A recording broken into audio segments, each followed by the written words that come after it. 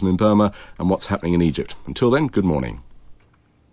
Excess Baggage was presented by John McCarthy and produced by Harry Parker.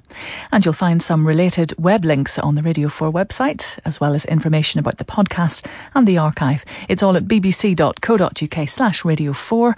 Just go to the Excess Baggage page. Why did the first ever biopic of a living Prime Minister never make it to the screen? Steve Punt investigates in a moment. Intrusion by the state mafia. It is something that happens extra-legally. Governments around the world are hacking into computers. We have cases of bloggers who went to jail and tortured, for sure. Pro-democracy campaigners in the Middle East and criminals nearer home are being snooped on. It was decided that they would gain access to the property and would leave something on the computer that would report back. BBC Radio 4 looks at the extent and the legality of state hacking. File on 4 on Tuesday night at 8 o'clock. Now, on BBC Radio 4, Steve Punt turns gumshoe once again as he tracks a tale of political intrigue involving a Prime Minister, a reel of film and a rather large sum of hush money. It's another case for Punt PI.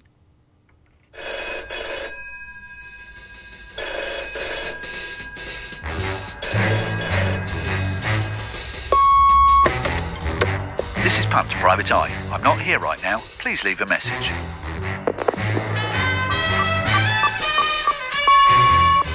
Punt, Tracy, need you to get yourself to Aberystwyth post-haste and do some digging on a movie about David Lloyd George. The film vanished just after the Great War. Suppressed, apparently. Sinister, what? The dossier awaits you on the train. You'll have plenty of time to read it. Oh, one word of advice, Punt. Follow the money. Follow the money? Tracy had gone all deep throat on me. And there was something in his tone I didn't like. What was I getting mixed up in?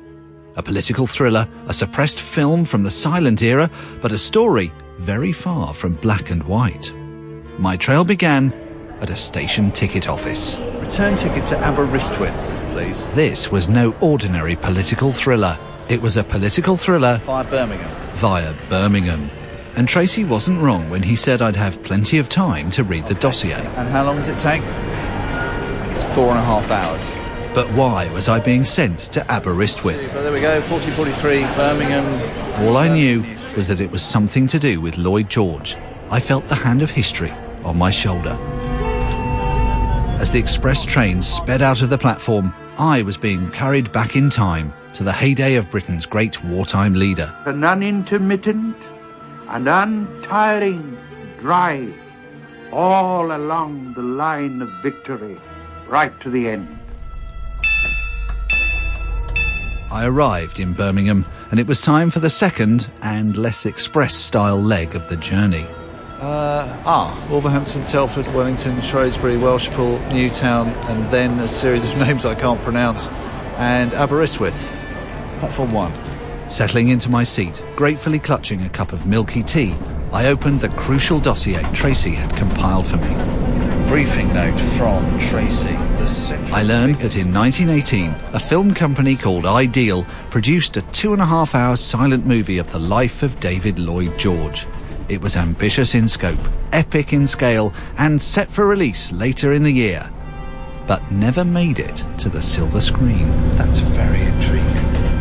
And here was the best bit. The reason it never made it was that 2 lawyers appeared at the offices of the film company, handed over £20,000 in £1,000 notes, and took the film away. That sounds suspicious. And at the same The question was, very interesting. Who sent them? The film then dissolved to black. Would there ever be a second reel? This mysterious intermission continued for almost 80 years until the film faded back up into history. It's now kept in the National Library of Wales in, wait for it, Aberystwyth, just 4.5 scenic hours away. Someone really needs to get to the bottom of this. And seeing as how I'm nearly in Aberystwyth, that someone might as well be me. Right, here we are. Oh, fresh air. Sea air. Very nice. Now all I have to do is find a mysterious long-lost film. With my mission now clear, I headed for the National Library of Wales. Can you take us to the National Library, please?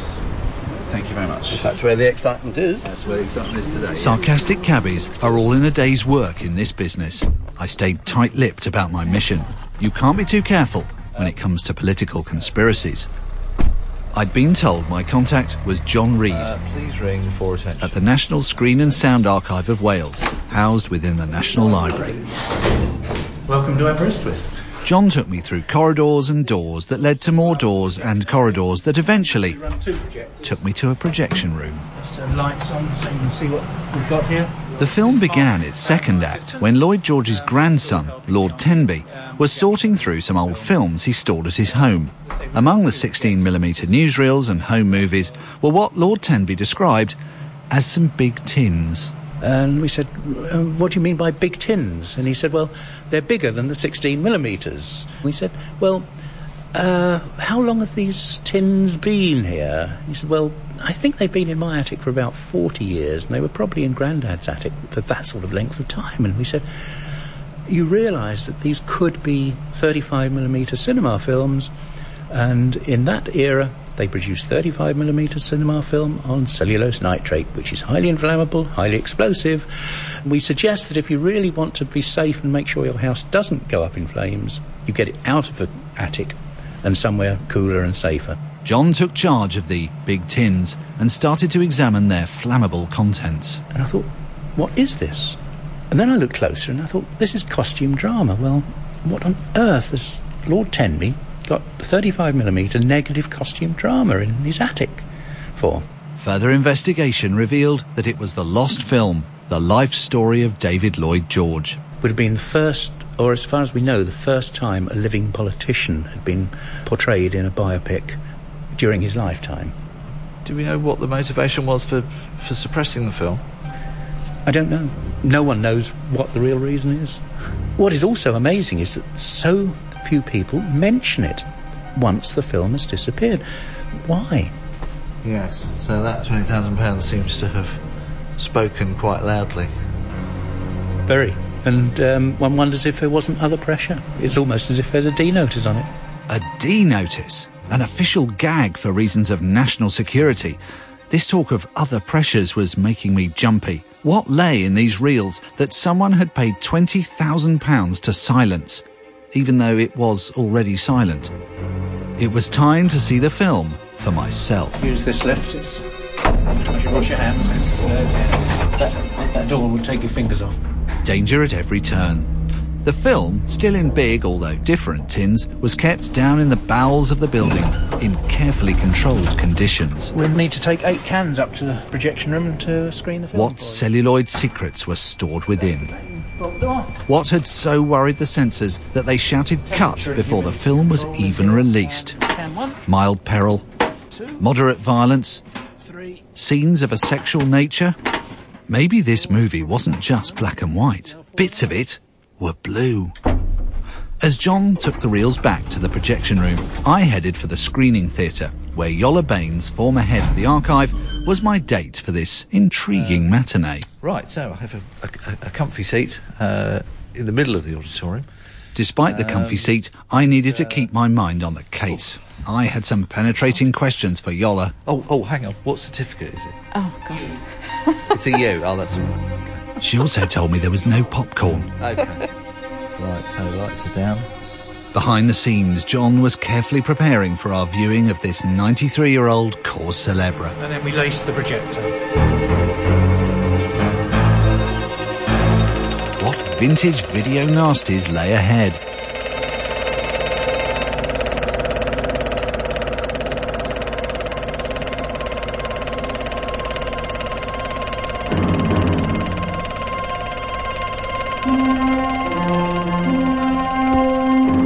So, opening titles.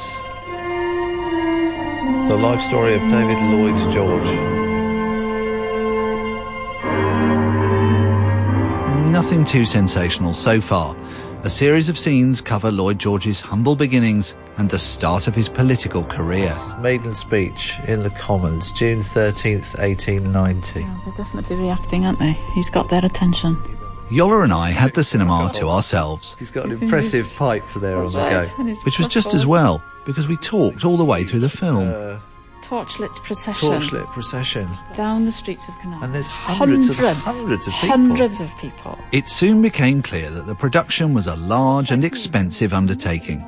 Not exactly Pirates of the Caribbean, but a crowd pleaser nonetheless, and considerably more historical. The dark days of the South African War. Including one infamous mass meeting. Historic meeting held in the Town Hall, Birmingham.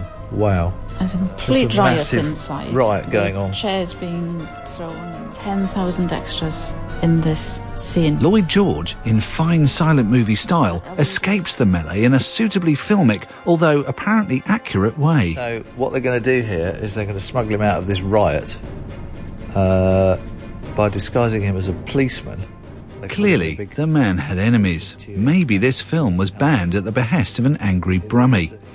Other possible suspects appeared to be supporters of the Boer War or campaigners for electoral reform. So Lloyd George has just got out of this car, on atop of which we've got a couple of suffragettes. All potential suspects for my investigation. Clambered onto the top of the vehicle. And then, of course, the culmination, his role as wartime leader. Here comes a German in a very big helmet. Building smoke. They're fleeing with refugees running away with their... Wow. Now that's hundreds of yards of trench. He's actually in a trench now. Lloyd George is in a trench in France, right on the front line. And then, at the climax of the film, a further puzzle as to the movie's fate. This is a kind of victory. So this parade. Is a look at this. Parade. Look at the car containing. This is the real Lloyd George. We're quite sure of that. This is a highly significant moment. That is most definitely Lloyd George himself. That is no actor. That's Lloyd George, the man. Lloyd George himself had a cameo part in the film. Very Hitchcockian. This suggests he must have cooperated and approved of the project. Did he suddenly change his mind?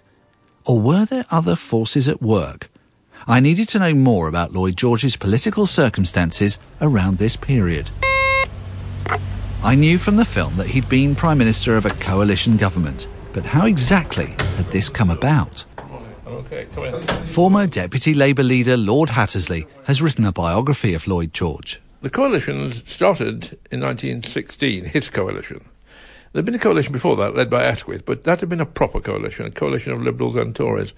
1916, December 1916, Lloyd George thinks we're losing the war, and is convinced that Asquith has to go.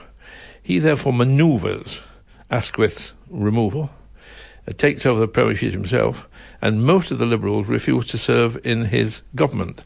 He's therefore in a strange situation of being a Liberal Prime Minister, leading what amounts to a Conservative Party government. Ah, another set of enemies to add to the list. This was interesting.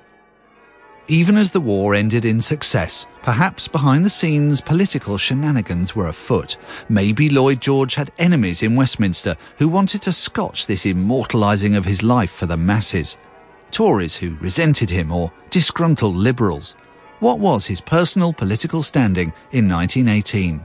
After the 11th of November, the armistice, he is proclaimed as the man who won the war. So this is the moment when Lloyd George is probably more popular than any Prime Minister or perhaps any politician in British history. That we were fighting not merely for victory over our enemies. Certainly more popular than Winston Churchill was in 1945. He comes to the House of Commons, he announces the armistice. We proceeded with our task of winning that victory which alone could enable us to vindicate those principles. Asquith, his deposed opponent, is the first man to stand on his feet and applaud. The entire House of Commons applauds as he walks out of the chamber to go to a Thanksgiving service in St. Margaret's. I mean, he is the hero to end all heroes at that moment. He is king. With that in mind, it was difficult to see how it could have been political rivalries that accounted for the film's disappearance. I can't understand what the cause of suppression was. Certainly the Tories wanted to support him. they are all saying to each other that Lloyd George is essential for the Tory party's success. So the Tories want to support him, to boost him, to increase his popularity, perhaps more than the Liberals. The only people who are really against him are the hard Asquithites, and there's about 20 of them effectively in the House of Commons who count, and they're bitterly against him. But it's hard to believe that these 20 dissident Liberal MPs are influential enough, or I suppose rich enough, to organise the suppression. It didn't add up. Party politics just didn't seem to explain why the film had vanished so mysteriously. Then, a breakthrough. Word of an unpublished memoir by one of the bosses of the Ideal Film Company, Harry Rosen. Yes, it says, for days after the conclusion of this Lloyd George matter, the directors hardly said a word to each other. What shook us all was not the overriding disappointment, but the humiliation. This crucial piece of evidence was discovered by Professor Sarah Street of Bristol University. According to the Rosen memoir, Captain Guest, who was the government chief whip at the time, informed the Ideal Company that Lloyd George didn't want the film to be released. So, was the fatal blow delivered by Captain Guest in the billiard room at the Ideal Film Company? Before I put the cards on the table, I needed to know more about where his orders came from. So, hold on, if I could, can I just establish that there is a record that Lloyd George himself said he didn't want the film released? Yes, it's in the memoir. So there isn't a document that says from Lloyd George saying, I don't want the film released. This was just the report that Rosen got, that this was the instruction from the government chief whip. So when did Rosen write these memoirs? It's sometime after the whole controversy. I think it was in the 1950s. Right. He's remembering that decades later. Yes. And there's no other written confirmation of that anywhere that we know of. Is that right? No. A quiet word from the chief whip. Suitably dramatic, but the memoir gives no reason why Lloyd George would want the film suppressed. Professor Street also thought it might be more complicated and possibly more sinister than the Rosen's account would suggest. There's whole complexities about even whether you sort of have to take at face value what is written in the memoir. It could be more of a hidden hand thing. Home Office is also nervous about the film, perhaps putting pressure on Lloyd George. More talk of a hidden hand, dark forces at work. Was there a movie villain lurking somewhere in the background? It seemed there might be.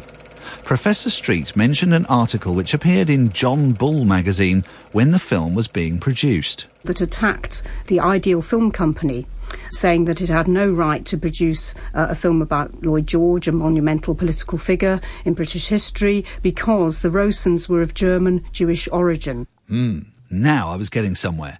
John Bull was published by a man called Horatio Bottomley. I needed to know more about this potential villain of the piece. I turned to Matthew Sweet, author of Shepperton Babylon, The Lost Worlds of British Cinema, and according to Matthew, Bottomley was straight out of Central Casting. Horatio Bottomley, a notorious fraudster, one of the great con men of the age, went on the attack on the grounds that this film wasn't sufficiently anti-German, in fact, may have been kind of infiltrated in some way by German or Jewish interests. Bottomley's an incredibly xenophobic figure. His anti-German virulence was legendary. I mean, he would have editorials that seriously said things like, if you have a foreign waiter when you go to a restaurant, do spit at them. And what he does, I mean, his attack is essentially an anti-Semitic one. He draws attention to the fact that the Rosens used to be called the Rosenbaums, and that they changed their names during the war. I mean, you can see from the paperwork of the company how swiftly this process happens. Look, here's a company ledger from 1914. They're oh yes, Harry Rosenbaum, Esther Rosenbaum, Koppel, and pretty soon they're Rosens. But that's 1914. Yes. But he also accuses them. He gets hold of an extra, a man from Catford, who says that he was an extra on the film. And this man claims that there were German actors on the set dressed in British military uniforms. The implication is that somehow this film has German fingerprints on it. Yes. That somehow there are going to be pro-German attitudes embodied in this film. Connection between Bottomley and the money seems interesting. Yeah. The mysterious benefactor is the part of this that puzzles me. Where did this money come from? Where did this £20,000 come from? There's an implication that it may have come from the Liberal Party itself. I think that it's not unreasonable to suggest that the Liberal Party funded this film themselves. And when Lloyd George got cold feet about it, and they possibly too got cold feet about it, they decided to write it off, pay the Rowsons their money back so that all the accounts clicked back to zero. It was a compelling prospect. Was Bottomley in the frame? Well, the film is not remotely pro-German. Would Lloyd George, a willing extra himself, really have been cowed by Bottomley's scurrilous article? I don't think he would have minded at all. He'd had a lot of trouble with newspapers in his youth. He'd often sued newspapers for libel, on some occasions when they were telling the truth, but he always won. So I don't think he would care a damn. And nor was Lord Hattersley convinced by the idea that Liberals had first bankrolled the film and subsequently paid for its suppression, a total of 40 grand's worth of cold feet. I find it inconceivable that the Liberal Party would have paid to suppress it. The Liberal Party is hard up, it's on its knees, it doesn't know what it's about, it doesn't see itself having very much future. I mean, this is the end of the Liberal Party as it was at that time. The Liberal Party is on the sidelines from 1918 onwards till 2 years ago. But just as I was worrying that a big caption marked "The End" was about to appear on my investigation, I was granted an appointment at the House of Lords.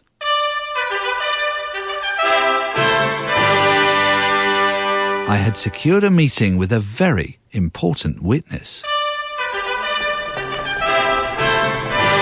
And you see, this is the great echoing lobby. If you just follow me down here, we've got a room where we can talk about these matters uninterruptedly. Lloyd George's grandson, Lord Tenby, had agreed to speak to me. What light could he shed on this movie mystery? Shall I lead the way? I said yes, not being familiar with the upper chamber of the Palace of Westminster yet. Here we are. I hope this will suit your purposes. They're so polite, these peers. Yes, where shall I sit? Why don't you sit at the head of the table? Lord Tenby was, of course, the person who discovered those big tins in the first place. Did you know, were you aware at that time, that a film of Lloyd George's life had been made at all? No. I can say that emphatically. And I'm not even, strangely enough, I'm not even sure my father knew. When I was a young boy, and still at school, I used to go to, this is in the war, I used to go to stay at Bronaday, my grandfather's house in Surrey, if I was on holiday, and my father was in the government then, and if he and my mother were there, then I would go there as well. So I went there quite a lot in the early stages of the war, up to about 1944. And I never remember this film ever being mentioned. And it wasn't as if he didn't like films or anything like that. I never remembered my father mentioning it. Never remember anybody in my family mentioning it. Now, that's strange. If you're sitting on the only copy of a film that was about to be issued in 1918, 30 years later, or less, 25 years later, that nobody ever mentions it. Yeah. It's very mysterious. And Lord Tenby did have some ideas about who might have been the hidden hand behind suppression. I'm rather tempted by the idea that Frances Stevenson, who was to become the second Lady Lloyd George, didn't think much of it, perhaps. This is absolute speculation. And, said, oh, well, that doesn't do you any favours. But, I can't believe that I don't know why she would have done that. It's only a theory, and it's not meant to be I'm just trying to make sense of it. As was I. This was another turn in the plot. Lloyd George had something of a complicated private life, to say the least. His long-standing mistress, Frances Stevenson, is portrayed in the film, glimpsed briefly in her legitimate role as his secretary. But did she play a key part in the film's disappearance? I urgently needed to find someone who knew all about her. Frances wrote a diary from 1914 until her death in 1972, so it's a long document, but I've brought along some of the relevant parts, particularly her diary for 1920. Fionn Haig is author of The Pain and the Privilege, The Women in Lloyd George's Life. would Francis Stevenson's diary yield up the secrets behind the film's disappearance? She says on February 24th, 1920, that she'd been to a screening of the film in number 12. Freddie Guest, the then Chief Whip, had screened a film of Lloyd George's life, and as far as we know, it is the same film. And she says it was a perfectly appalling thing. She objects strongly to the characterisation of Lloyd George in the film. The idea was all right, she says, but the man who was supposed to be David, Lloyd George, was simply a caricature. And she says, I begged D not to let it be shown. So that's quite strong evidence that Francis did intervene and ask for the film not to be shown again. Yes. How much sway would that opinion have held with Lloyd George himself, do you think? Oh, a lot. Francis had a lot of influence over him. And she goes on to say, Mrs. Lloyd George very angry with Dee because she said I had put Dee against it because I objected to the domestic scenes in it. And that is fascinating because it's a very rare instance of Margaret Lloyd George betraying any knowledge or awareness of Francis's influence over Lloyd George. The only trouble was that diary entry was for 1920, by which time Lloyd George was embroiled in political problems. This puts it just a bit more than a year later than the film's disappearance, which means that having been taken away by cash-wielding lawyers, a copy of the film is now, somehow, in possession of the government chief whip. And Fionn had a rather compelling theory. It's entirely possible, I think, we have no evidence for this, but it's entirely possible that they were reconsidering launching the film in the face of Lloyd George's political difficulties to remind the population, as it were, that he was the man who won the war and of this extraordinary backstory to his career. It's difficult to tell from the diary if Francis was seeing the film for the first time. Had Lloyd George taken the decision alone before the election of 1918 and then brought in Francis for a second opinion when things got tough a year later? Fionn thought it not inconceivable that Francis's view might have been decisive first time round too. There was a real possibility, I suppose, that such a propaganda film would form a backlash against them. So I think if you can put yourself into the mind of Frances at that time, advising Lloyd George on how best to play the election, she would have been against taking such a big risk when there was no need. Lloyd George was a national hero, the man who won the war. 2 years later, in 1920, things looked very different. The coalition was crumbling. And so perhaps Francis would have been more minded to consider advising that the film should be released. But what is interesting is that she strongly implies in the diary entry that it is Lloyd George's decision. Yes. I begged D not to let it be shown. So he had some kind of veto over it. Yes. And if he had it in 1920, he would have had it in 1918. Cinema was still new, its impact on voters uncertain. Lloyd George and Francis Stevenson must have feared the effect of this groundbreaking biopic. Behind the anonymity of cash in hand, the film was withdrawn. The source of the cash remains unknown, but just over a year later, the same film was being privately viewed in Downing Street and considered for release again, this time to revive its protagonist's flagging political fortunes. 20,000 in today's money is £1 million. That's a lot of cash to protect the political fortunes of the Prime Minister of the day. If that had emerged at the time, what sort of scandal would it have caused? I'm glad I've discovered this now. If I'd been onto it at the time, I fear I might not have made it to the final reel.